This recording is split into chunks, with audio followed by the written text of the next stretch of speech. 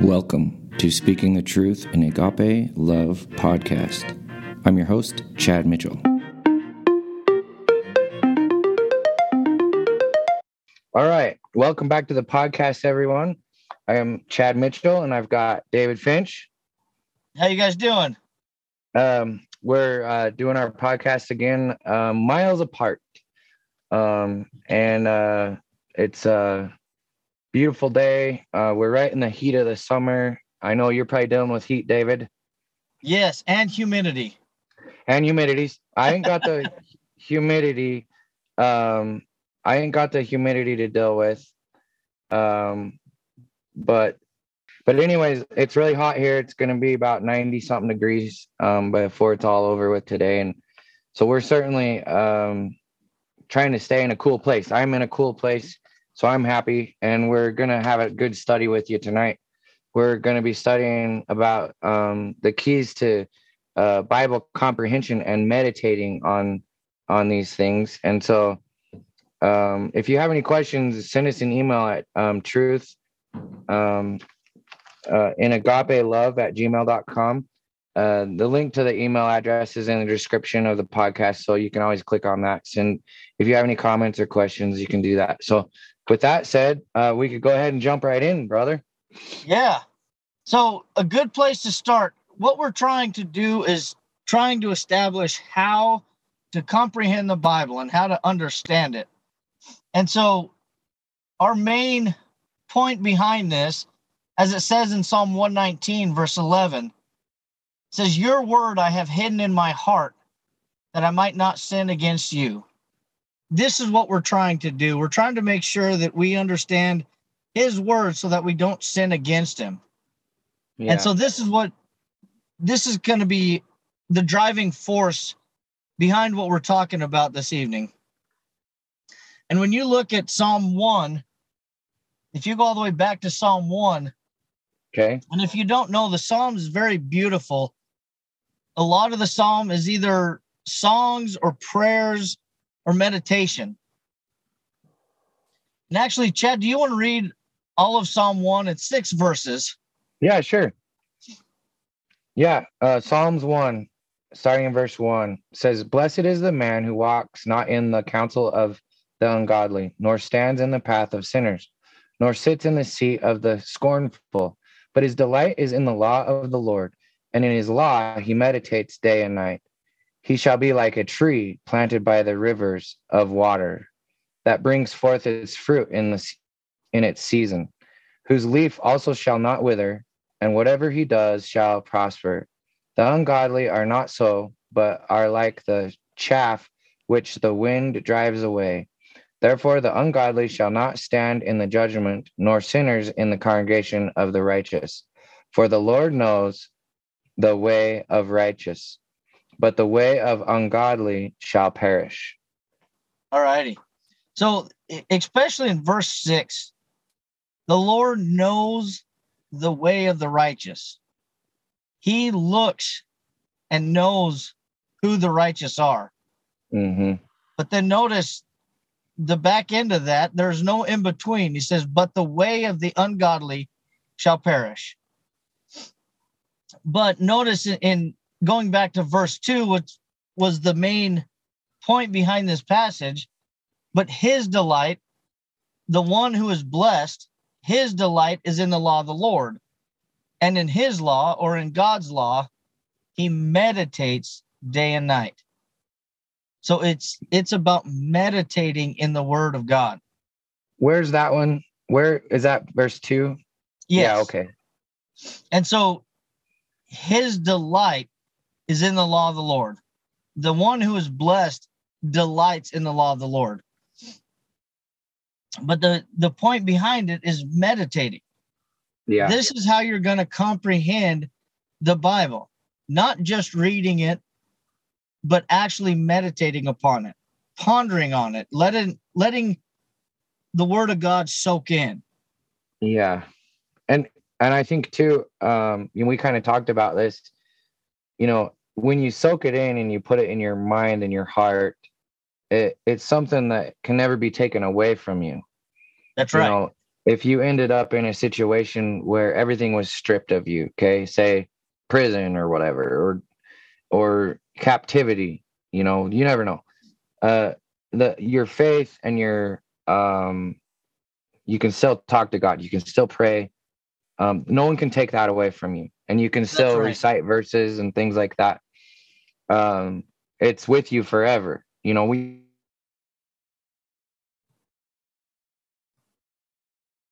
at least we can still pray, and we talked about this last Sunday. At least you can say a prayer anywhere. You don't have to say it out loud. You don't have to say it to somebody.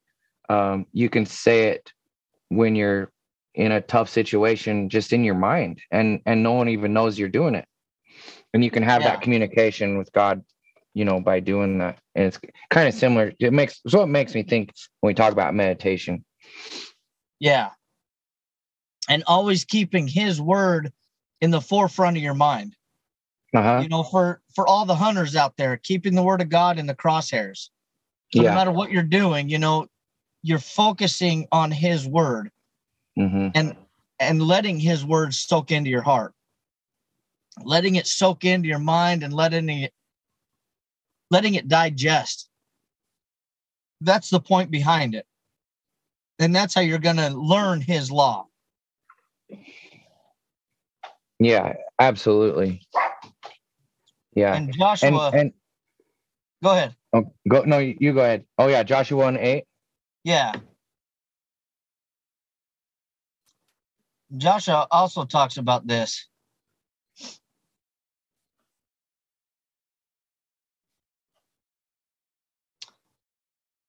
Yeah, you want me to read it, or? Yeah, go ahead. Okay. This book of the law shall not depart from your mouth, but you shall meditate in it day and night, that you may observe to do according to all that is written in it. For then you will make your way prosperous, and then you will have good success. All righty. So the only way that we will have good success is that we meditate upon it. Meditate on it. And again, notice in the context, it says meditate in it day and night. Yeah. Again, always thinking and pondering about the word of God. And you do that so that you may observe to do all that is written in it. Yeah. That's our goal, is to do everything that the Lord is asking us to do. And yes, we fall short, but it's better to know that we're falling short so we can repent of it and turn back to the Lord, rather than not knowing, remaining ignorant to it. And that's something that we're trying to not do, is to remain ignorant to his word. Yeah. And so that's go ahead, Chad. Well, and I think too, where it says meditate in it day and night, you're going to be doing that through your actions as well. Yes. So people are going to see it in you, through your actions. And, that's part of meditating, through your actions. They'll see it in you. Yeah. But then it's about making it a part of your life. And that's what you're that's what I mean. That's what I'm trying to say is, you're going to have a change of life. You're going to, that's how you will be doing it day and night, is because you change everything that you do. Yeah. To fit as a the Christian, word of God. To fit the word of God. Yeah. Absolutely. And then even when you look at 1 Timothy 4:15, he says, meditate on these things, give yourself entirely to them, that your progress may be evident to all. That's exactly what you were talking about. Meditating on it, and then give yourself entirely to them, entirely to the word of God, so that your progress may be evident. What's beautiful when you have someone who just gets baptized. Yeah. And then like a year later, you see them growing in the Lord. That's them sure. meditating in the word, and that it's very evident that you see their progress, and it's evident to all that they have changed their life to fit the word of God. And that's a beautiful thing to see. And that's when you know that they're meditating in the word. Yeah. And if we're going to be what God wants us to be, we cannot ignore his word. We must spend time in meditating upon his word and studying it to show yourself approved unto the Lord. Well, and I think too, another good example is, how many times have we might say, I don't want to study the story of Noah again, or whatever, any other story. And you start studying it and you learn something that you hadn't really thought about, that you didn't catch the last time, that you studied it. And so every time we dig into God's word, whatever story it is or whatever book or chapter we're looking at, we can always learn something, that you're never going to run out of things to learn, Yeah. And every time you learn something new, it makes you stronger and more, you have better comprehension of what's going on. That's right. Than what you had before. And that's really the beauty about the word of God. Because what he does, you begin to unravel his wisdom. Yeah. And that's really a part of his word, where you read it and you study it. Perhaps you're not ready to understand what is actually there, but then the second time or the third time or the fourth time you read it, that's when it hits you, like you talk about, hits you right between the eyes. You're like, how did I not see that before? And that's go ahead. Oh, I was just going to say, that's exactly it. We have to spend time doing it. I've known people that I've worked with or whatever that are like really big into a certain sport or something. And they could tell me every player on their team, their favorite team, they can tell me their stats, their batting average, whatever it is, like clear down. I'm sitting there thinking, how do you remember all that stuff? Yeah. Well, they've put a lot of time into it, right? And they meditate. A lot of times it's someone that has like a fantasy team or whatever, and so they really pay attention to the players and like how good they're doing and all their stats and all that kind of thing. And they've put hours and hours and hours into it. Yeah. Well, we need to be the same way with the Bible. That's right. Like we need to be able to like recall, certain things and like, and it's a downfall of mine. I know the story. Sometimes I can't tell you where it's at or where the verse is, or I can remember and you help me out, because I'll be like, oh yeah, you remember when, Jesus healed the 10 leopards, and you're like, oh yeah, that's in Matthew chapter, you know what I mean? And so I have a hard time recalling where it's at, but I can remember the story, and that's something I need to work on. But I think we also have our strengths and weaknesses too. That's why we're better together, That's right. But we ought to be able to recall the things in God's word because we've meditated on it the same way we would our favorite sports team or whatever. You know what I mean? Yeah. And not only we should be better at the Bible than anything else. Oh, and sure. That's how you prove that you're a servant of the Lord. How can you say that you're a servant of the Lord if you don't even know the Lord? Yeah, absolutely. If you don't even know his word, I've actually talked to people and I'm like, can you please the Lord if you don't know how to please him? Yeah. That's a question I oftentimes ask. And they're like, it makes you stop and think, Mm-hmm. No, you can't. How can, especially when you're dealing with your kids, there's no way that they'll be able to please you if they have no idea how to please you. Like if they don't know what you expect of them, trust me, they're not going to get it right. Right. Because even after they know, sometimes they don't get it right. Yeah. Yeah. Well, and that's just it. We have to know God's word. There's no other way that we could be pleasing to God without going through his word first. Yeah. That's the instruction manual. That's the blueprint. There's no other way to get around it. Pleasing him without knowing the instruction manual. That's right. There's no way. It doesn't come to us naturally like it does an animal. Like a dog, you can throw a puppy in the water and he swims to the other side. Okay. And now who taught that puppy how to swim? Yeah. It's a natural instinct. It's a natural instinct that he's born with. Okay. We're not born with the natural instinct to know how to please God. That's right. We have to go through his word. We have to be taught. We have to read it. We have to comprehend it, meditate, right? Yeah. Well, and our natural instinct is to take care of self. Oh, sure. And to worry about self. And so, oh, yeah. The transition is going from pleasing self to pleasing the Lord. Yeah. And that is our walk with the Lord. That is we spend a lifetime seeking to do everything we can to please the Lord. Yeah. And so, absolutely. And the more you do it, the more you actually realize how beautiful his way is. And how perfect it is. Yeah.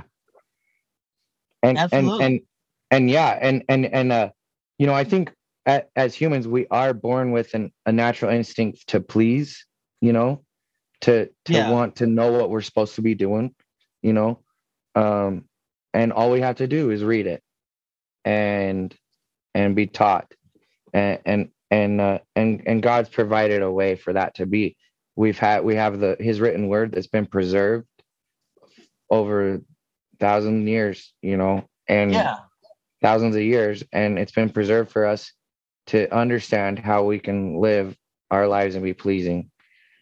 That's right. And knowing the things that we have to be working towards, because it's a work, it's not anything else. It's a work that we do. We have to do something to receive the blessings. That's right. And the reason why we can put so much emphasis on the word of God is because his word endures forever. Mm-hmm. In Psalm 119, verse 89, it says, "Forever, O Lord, your word is settled in heaven." His word endures forever. It is everlasting. And that is why we trust it. That is why we emphasize on it. And that's why we meditate on it. Yeah. And that's why you need to be willing to meditate in it and change your life to fit it. When you think about his son and everything that his son has done, how important was it that he came down to be the perfect example to walk among us? When you, throughout the Old Testament, you had, the high priest that would sacrifice once a year behind the veil, but he couldn't go behind the veil of the holiest of holy places without blood.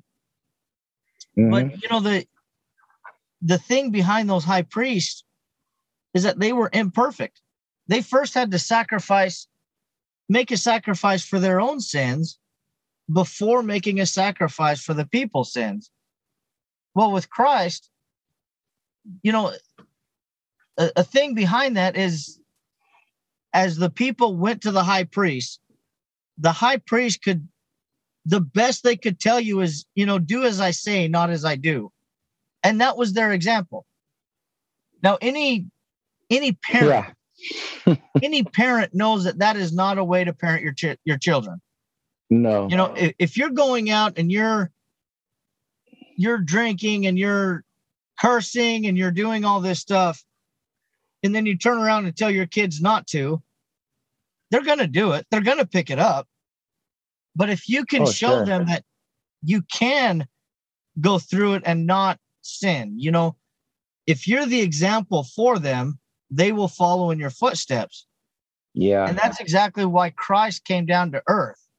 So we could follow in his footsteps, the perfect footsteps. So we know exactly how to get to heaven. Yeah. Because Christ was the only one that came from heaven to come down here to tell us how to get to heaven. So why would we not follow his word? Man, yeah. Well, and the thing is, sometimes people get to thinking, well, how do we know the word is true? You know, like, how do we know it hasn't been corrupted? And, you know, all those things. There's a lot of questions sometimes that arise. Yeah. When you start presenting the word to somebody. And yeah, I mean, how many times do we see something that's, you know, thousands of years old? How can we trust it? You know? Yeah. And well, a good verse to go to is First Peter. Okay. Let's turn over there together. Okay. First Peter chapter 1, or chapter 1, 24 and 25. Yeah. And this is actually, Peter here is quoting Isaiah 40 verses 7 and 8. But here in First Peter, if I can get there. Yeah. First Peter 1, 24 and 25 says, because all flesh is as grass, and all the glory of man as the flower of the grass. The grass withers, and its flowers falls away. So here he's illustrating our life. You know, as you continue on, people change. Everything changes in this life. But in verse 25, but the word of the Lord endures forever. Yeah. So the word of the Lord doesn't change. Mm-hmm. His truth endures forever, as it talks about in Psalm 117, verse 2. You know, his truth endures forever. Yeah. And so this is why we put so much emphasis in it. This is why you can trust it. And you know what? Don't just take mine and Chad's word for it. Go and study it. That's the beauty of it. That's right. And it will prove itself true. Now, here's only the truth doesn't change. So, you know, when you look at, for example, somebody in the 1800s or back in Billy the Kid's days, right? Okay. Everyone knows Billy the Kid. Sure. All the people he shot, all those events that happened, those events don't change. Yeah. And so that's how you know it's the truth. You know, when a homicide detective is sitting there interrogating a suspect, they can tell when they're lying because their story changes. And so when the story changes, you know there's a lie in there. Yeah. Well, go home and study the Bible and know that the Bible never contradicts itself. And that's how you know it's truth, because it doesn't contradict. If it contradicts itself, then you know that it's not true. There's a lie in there somewhere. There's doesn't contradict. There's so many ways that it does go back and forth. You know, I'm thinking of one verse, because the Bible, I talk about how it's a standard, it's a blueprint. It tells us exactly what we're gonna have to do, but it also are the words that we will be judged by. Okay? That's right. And in John 12:48, we could read that, because that kind of goes along with this. Absolutely. So John chapter 12, verse 48 says, he who rejects me and does not receive my words has that which judges him. The words that I have spoken will judge him in the last days. So, he spoke these words for us, and we will be judged by them. That's right. That's a very good passage to bring out. Yeah, and John here, he's talking, he says, for I have not spoken on my own authority. you just mentioned that don't take our word for it. And he continues on, this is verse 49. For I have not spoken on my own authority, but the Father who sent me gave me a command what I should say and what I should speak. And I know that his command is everlasting life. Therefore, whatever I speak, just as the Father has told me, so I speak. And, he's talking about how God told him what to say, what to write, these words come from God, not him. Yeah. Yeah, very good point. And that's exactly how we need to approach one another. That's why me and Chad always say, don't take our word for it. Yeah. Go to the Bible and it'll tell you. When you sit down and study with someone and they have a belief that is contrary to the Bible, that's when you just take them to the Bible and this is what God says on it. Yeah. And the word of God is the end all to all disputes. It's not my word, it's the word of God. Yeah. And so that's the beautiful aspect about the Bible. And that's why you study it. That's why you meditate upon it, so you understand it. Because without meditation, you don't ingest what is going on. So you have to look at who's talking, who they're talking to, and look at the context. Yeah. I think too, it's interesting how, so there's no contradiction is what you're saying. Now think about this. Okay. Say we get 4 or 5 people together and have them write about a certain event and write something which they would all agree exactly the same, and not contradict each other. Do you think you could find 4 or 5 men that could do that today? No. That could sit down and write about something and not disagree? No. All you have to do is watch the news and listen to them talk about politics. Yeah, exactly. You know what I mean? Nothing. Nobody agrees. Everyone's got an opinion. They don't come together on anything, right? Yeah. And yet the Bible has, I don't know how many men writing. There's about 40 men who wrote it. Okay. And across different times, different eras, different places. Total different generations. That's right. And they all agree. Yeah. With each other. That's impossible. Yep. You take one man to write a book and he contradicts himself all over the place. Yeah. And that's just, we contradict ourselves, but God doesn't. He doesn't contradict himself. And that's why you can put trust in it and faith in it. And when you're looking throughout the Old Testament, all these prophecies written hundreds and thousands of years before, and then they come true through Christ. Only God can make that happen. Yeah. And I can't even tell you what's going to happen a week from now, let alone 700 or 1,000 years later. I mean, that's absurd. Nobody can do that. Yeah, and I mean, you couldn't get 4 to 5 men, much less 40 men, to agree on the same thing. That's right. There's no way. It just wouldn't happen. And so, but this is why we meditate in it, and this is why we can put our trust into the Word of God. And then when you meditate on it, you must put it into practice. And that goes back to what we were talking about earlier too, Chad, is absorbing it and then going out and living it, changing your life to fit it. You must put it into practice. When you look at James is a really good book to look at. James chapter 2, we'll just read verses 14 and following.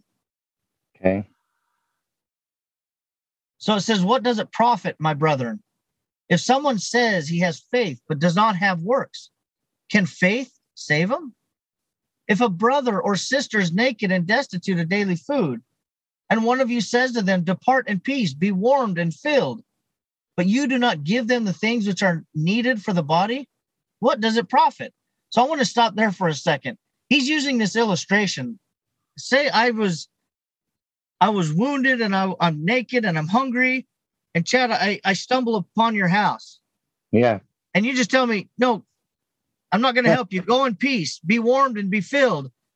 That does nothing for me. Yeah. Yeah. And so this is the same illustration. Faith without works is dead. Without the works, faith is nothing. And so then when you continue in verse 17 of James 2, it says, thus also faith by itself, if it does not have works, is dead. Again, it's not my words, it's God's words. It says, but someone will say, you have faith and I have works. Show me your faith without your works, and I will show you my faith by my works. Yeah. You believe that there is one God, you do well. Even the demons believe and tremble. But do you want to know, O foolish man, that faith without works is dead? So again, within a couple of verses, he says faith without works is dead. But notice how oftentimes people call themselves Christians because they believe in Christ. I believe in Jesus, so now I can go do what I want to do. Yeah, but right. Notice what he says in verse 19. Even the demons believe and tremble. Do demons have hope of eternal life? No. No. They're banished. And yet they believe and tremble. Belief without works is useless. It's vain. Well, I'm reminded of something, where the works means everything. You can tell someone to do something, but if they don't actually go and do it, it's dead. There's no, there was no obedience there. It's kind of like asking an employee to go do something and they say, oh yeah, we'll get her done, and then you show up later and nothing's done. They didn't obviously believe that needed done. Yeah. And what's funny is it'll be that guy to tell you that he's a hard worker. Oh, sure. Right? Oh, yeah, we worked really hard today, but they didn't do anything that you said to do. I mean, you're not going to be happy. And it's the same way with God. God's told us to do these things, and we say, oh, yeah, well, yeah, we believe we're Christians, we're followers of God. And then we go and just totally do the opposite of what you're supposed to do. What does God think? He's just as upset as that boss or foreman or whoever that told the crew to do something and it didn't happen. You look at, I think another great example is the Israelites when Moses went up on Mount Sinai. Yeah. Look how quickly they turned away from God. Within 40 days. Yeah, he had just made all these signs and wonders to get them out of captivity. Okay. And it was all of a sudden nothing. And they made a golden calf and they're worshiping this idol, and in 40 days, and God was ready to do what with them? Destroy them. He's like, I'll make a new lineage from you, Moses. Or That's sorry. Right. Yeah, Moses. And Moses talked him out of it, but just look how quick they turned, and God was angry, very angry with them.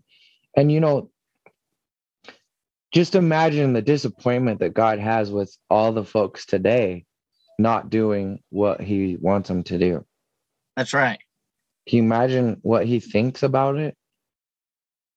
And how long suffering he is to allow more time to go on so that people will turn to him, Yeah. Well, and the scary thing is, as you were talking about, how do you think God feels about it? Yeah. Ask yourself the question, do you care? And I think that's where a lot of people fail, is they don't care what God thinks about it.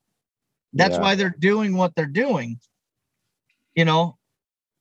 Well, and I'm sure you've worked with people before. I certainly have. And they'll make the statement, it's okay. I'm going to hell anyways. They'll say.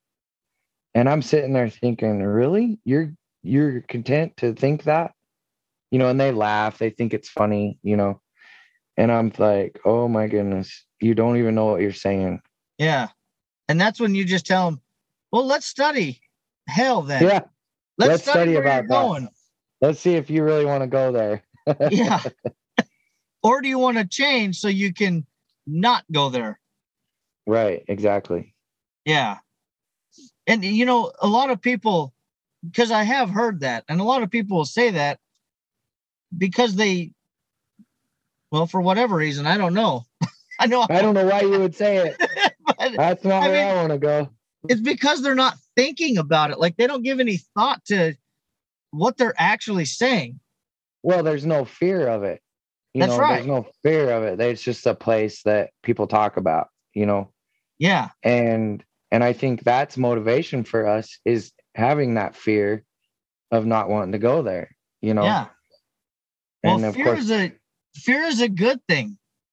Yeah, it's a good fear. And it motivates us to want to do what God wants us to do. That's right. And it's a real place, let me tell you. Oh, buddy. I mean, it's not anything you want to mess with. No. Well, and then that goes back to what Christ says, as he was saying in John 12:48, like you were saying, the word is going to judge you. And so Christ, again, illustrating this in Matthew 4:4, and this is when Satan is tempting him. And he says, but he answered and said, it is written, man shall not live by bread alone, but by every word that proceeds from the mouth of God. This is what we are to do. We are to live off of every word that proceeds from the mouth of God. And then when you turn over to 2 Timothy 3:16 and 17, the word is the inspired word of God, and it is profitable for doctrine, for reproof, for correction, for instruction in righteousness, that the man of God may be perfect, thoroughly equipped for every good work. That is the design of the scripture, to complete you and make you perfect in the Lord. Now, understand, it's talking about being complete. As 1 Peter 1:16 tells us, we need to be holy as he is holy. This is what we're striving to do. Yeah. And then when you look at 2 Peter 1:16 through 21, the trustworthy prophetic word, it says, for we did not follow cunningly devised fables when we made known to you the power and coming of our Lord Jesus Christ, but were eyewitnesses of his majesty. For he received from God the Father honor and glory when such a voice came to him from the excellent glory. This is my beloved Son, in whom I'm well pleased. And we heard this voice, which came from heaven when we were with him on the holy mountain. And so we have the prophetic word confirmed, which you do well to heed as a light that shines in a dark place, until the day dawns and the morning star rises in your hearts. Knowing this first, that no prophecy of Scripture is of any private interpretation. For prophecy never came by the will of man, but holy men of God spoke as they were moved by the Holy Spirit. Yeah, that's when you look at the epistles, they were not just speaking from their own accord, but they were speaking the prophetic words of God. So Mhm. the Bible, all the Bible is the word of God. And then going back to 2 Timothy 3:16, it says the inspired word, which means God breathed. It's the breath of God. And so it's not of their own think so. And then of course Yeah. that goes back to, that's proven as well when it doesn't contradict any other part of the Bible. It proves that it's the word of God rather than their own think so on it. Yeah. Yeah, absolutely. And that's just like, that's the biggest thing. And it's so important to understand all these aspects of God's word, because it builds our faith, you know. Yeah. Because it's natural to want to question it, you know. um it it does seem, you know, well, especially as a new Christian, it's confusing, you know.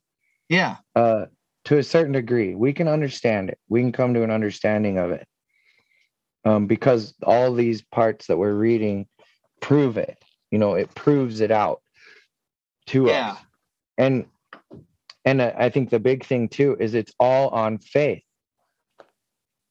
And to prove that we have faith in God, we work, you know. Yeah. We work, we do the work. And the only way we can do the word correctly is to heed to the word of God. That's right. And you know, another thing to point out too is, David, you're a long ways away from us right now, Yeah. and you go to worship God, and it's no different than what we do here in Blackfoot, That's right. you know, because we all have been able to understand through his word to do the same thing. Yeah.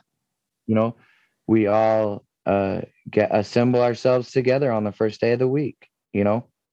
Well, why do we do that? Well, it's in the Bible. There's an example of it.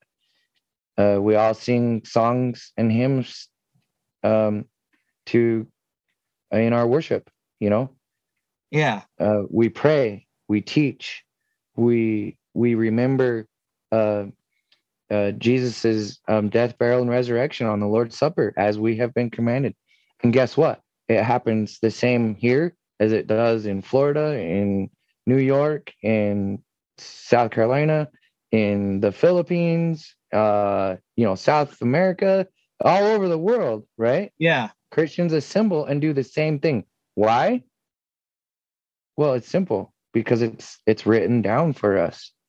And we all show our faith by our actions in our worship to him. That's right. You know, it's amazing. And when you stand back and think about it, we're all in awe at how God put this together for us. Yeah. And that is how we are sanctified through his word. Yep. Is through our actions and everything. And that goes back to John 17:17. He says, sanctify them by your truth. These are the words of Christ. Sanctify them by your truth. Your word is truth. This is how we are sanctified. Yeah.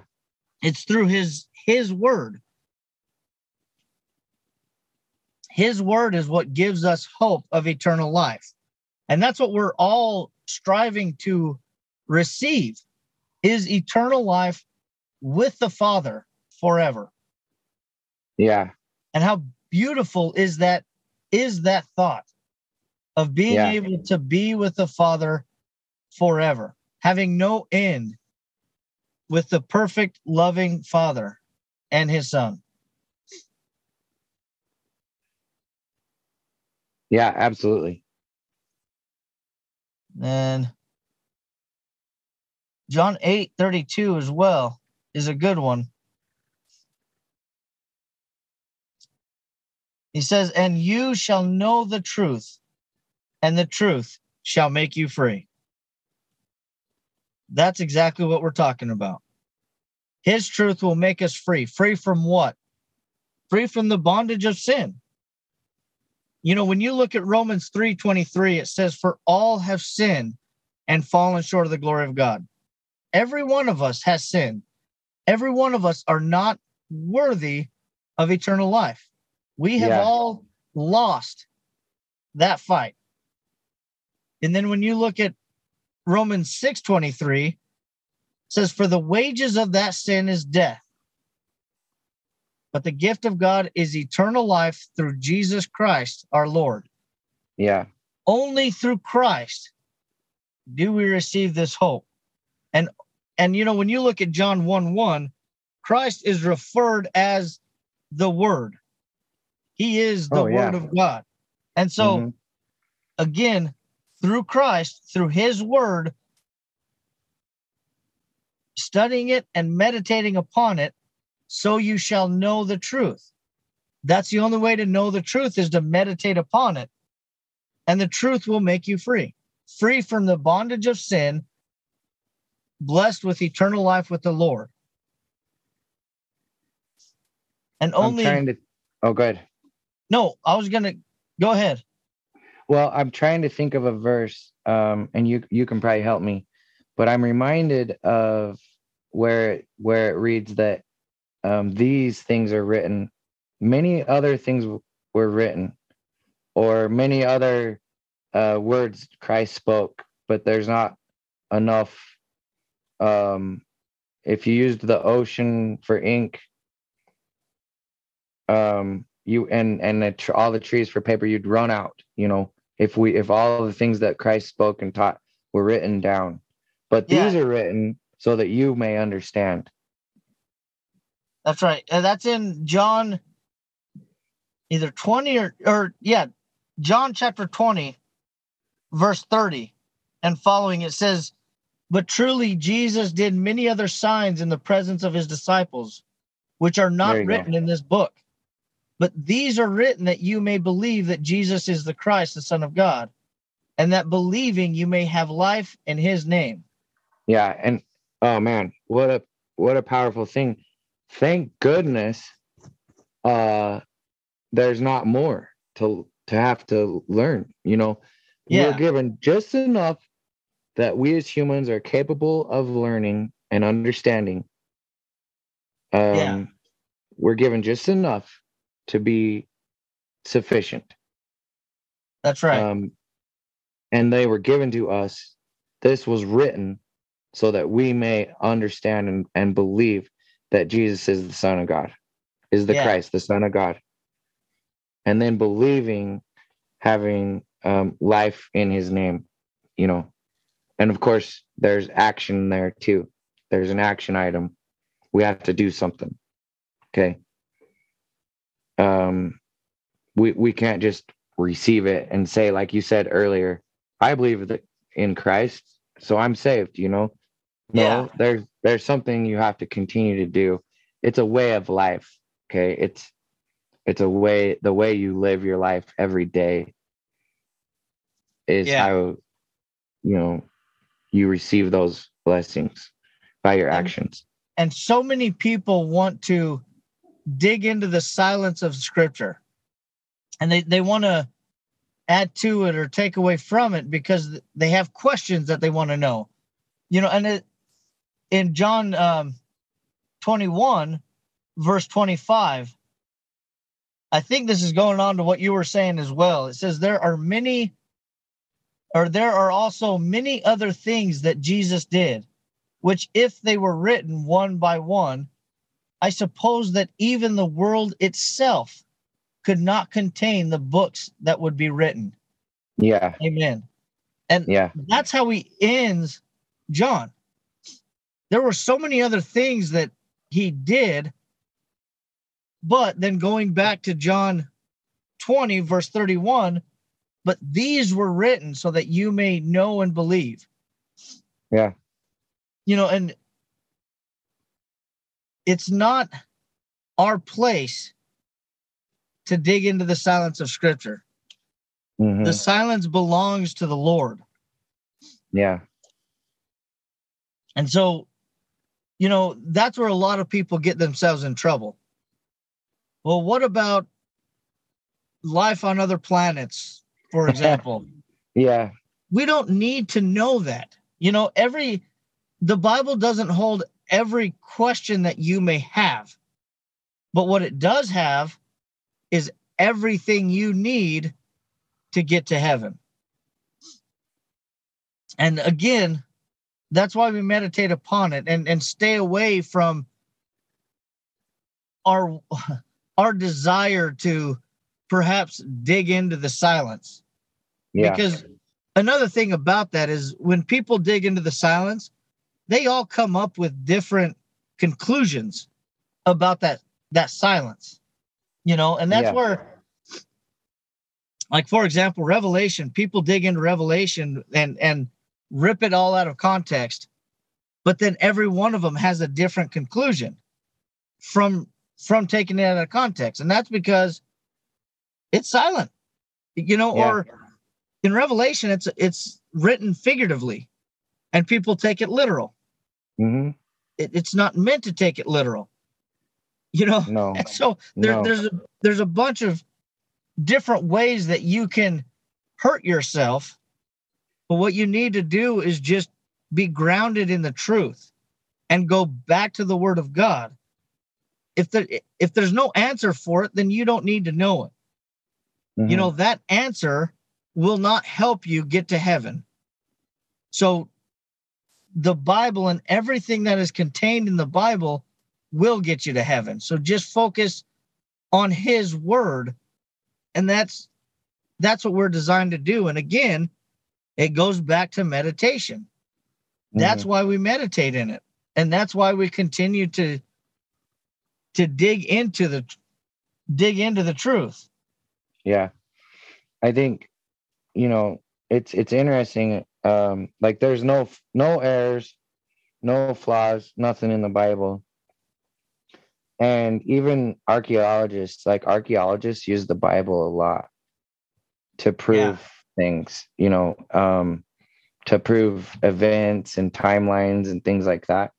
It's really interesting because they're able to use the Bible to understand, you know, when they're excavating and digging and that kind of thing, looking at the times. And it just proves more to us that this happened, you know? That's right. And, you know, another thing that's interesting is who God chose to write the Bible. Yeah. You know, and of course, that's another thing. Yeah. And, you know, when you look at, for example, Matthew, he was a tax collector. Mm-hmm. He was, as a tax collectors were known to be heathens because as they would go around and collect taxes, they would essentially charge you more and take a cut for themselves. Like they had the reputation of doing that. So no one liked the tax collectors. They were sinners. Yeah. But Matthew was chosen to write the book of Matthew. You know, and then you have fishermen and shepherds and physicians. And it's funny you say that because I was going to bring this up earlier and we got talking about something else. But today I got an email from a guy and he's wanting us to look at a job. And I read the email and I was like, man, you know, English wasn't your strong point, was it? You know, I'm thinking in my mind. And you know, of course, I'm working a construction trade. Sometimes it's hard for us welders to write stuff down, you know, and it's just not our strong point. We're better off building something or fabricating something or reading a tape measure, you know, or doing, you know, taking measurements. We're better at that. Okay. But God used folks like me and you know, everyone's got their different strengths, but Jesus, you know, a fisherman. How well did a fisherman, you know, was he a scholar? No. He's a fisherman, you know? Yeah. And so he used people that, like you said, that didn't really have the writing skills. I know people that can write and oh my goodness, they are so good at it. You know, they can write to where you can understand the story and you're like, man, This was written very well. As you read it, you understand. Well, he didn't use people like that. He used everyday Joes, I might call them. Yeah. And that's who wrote the Bible. And then that goes back to these average people and what would generally be known as heathens, like Matthew, a tax collector. Sure. And they wrote the Bible and didn't contradict themselves. They came from every different background. Mm-hmm.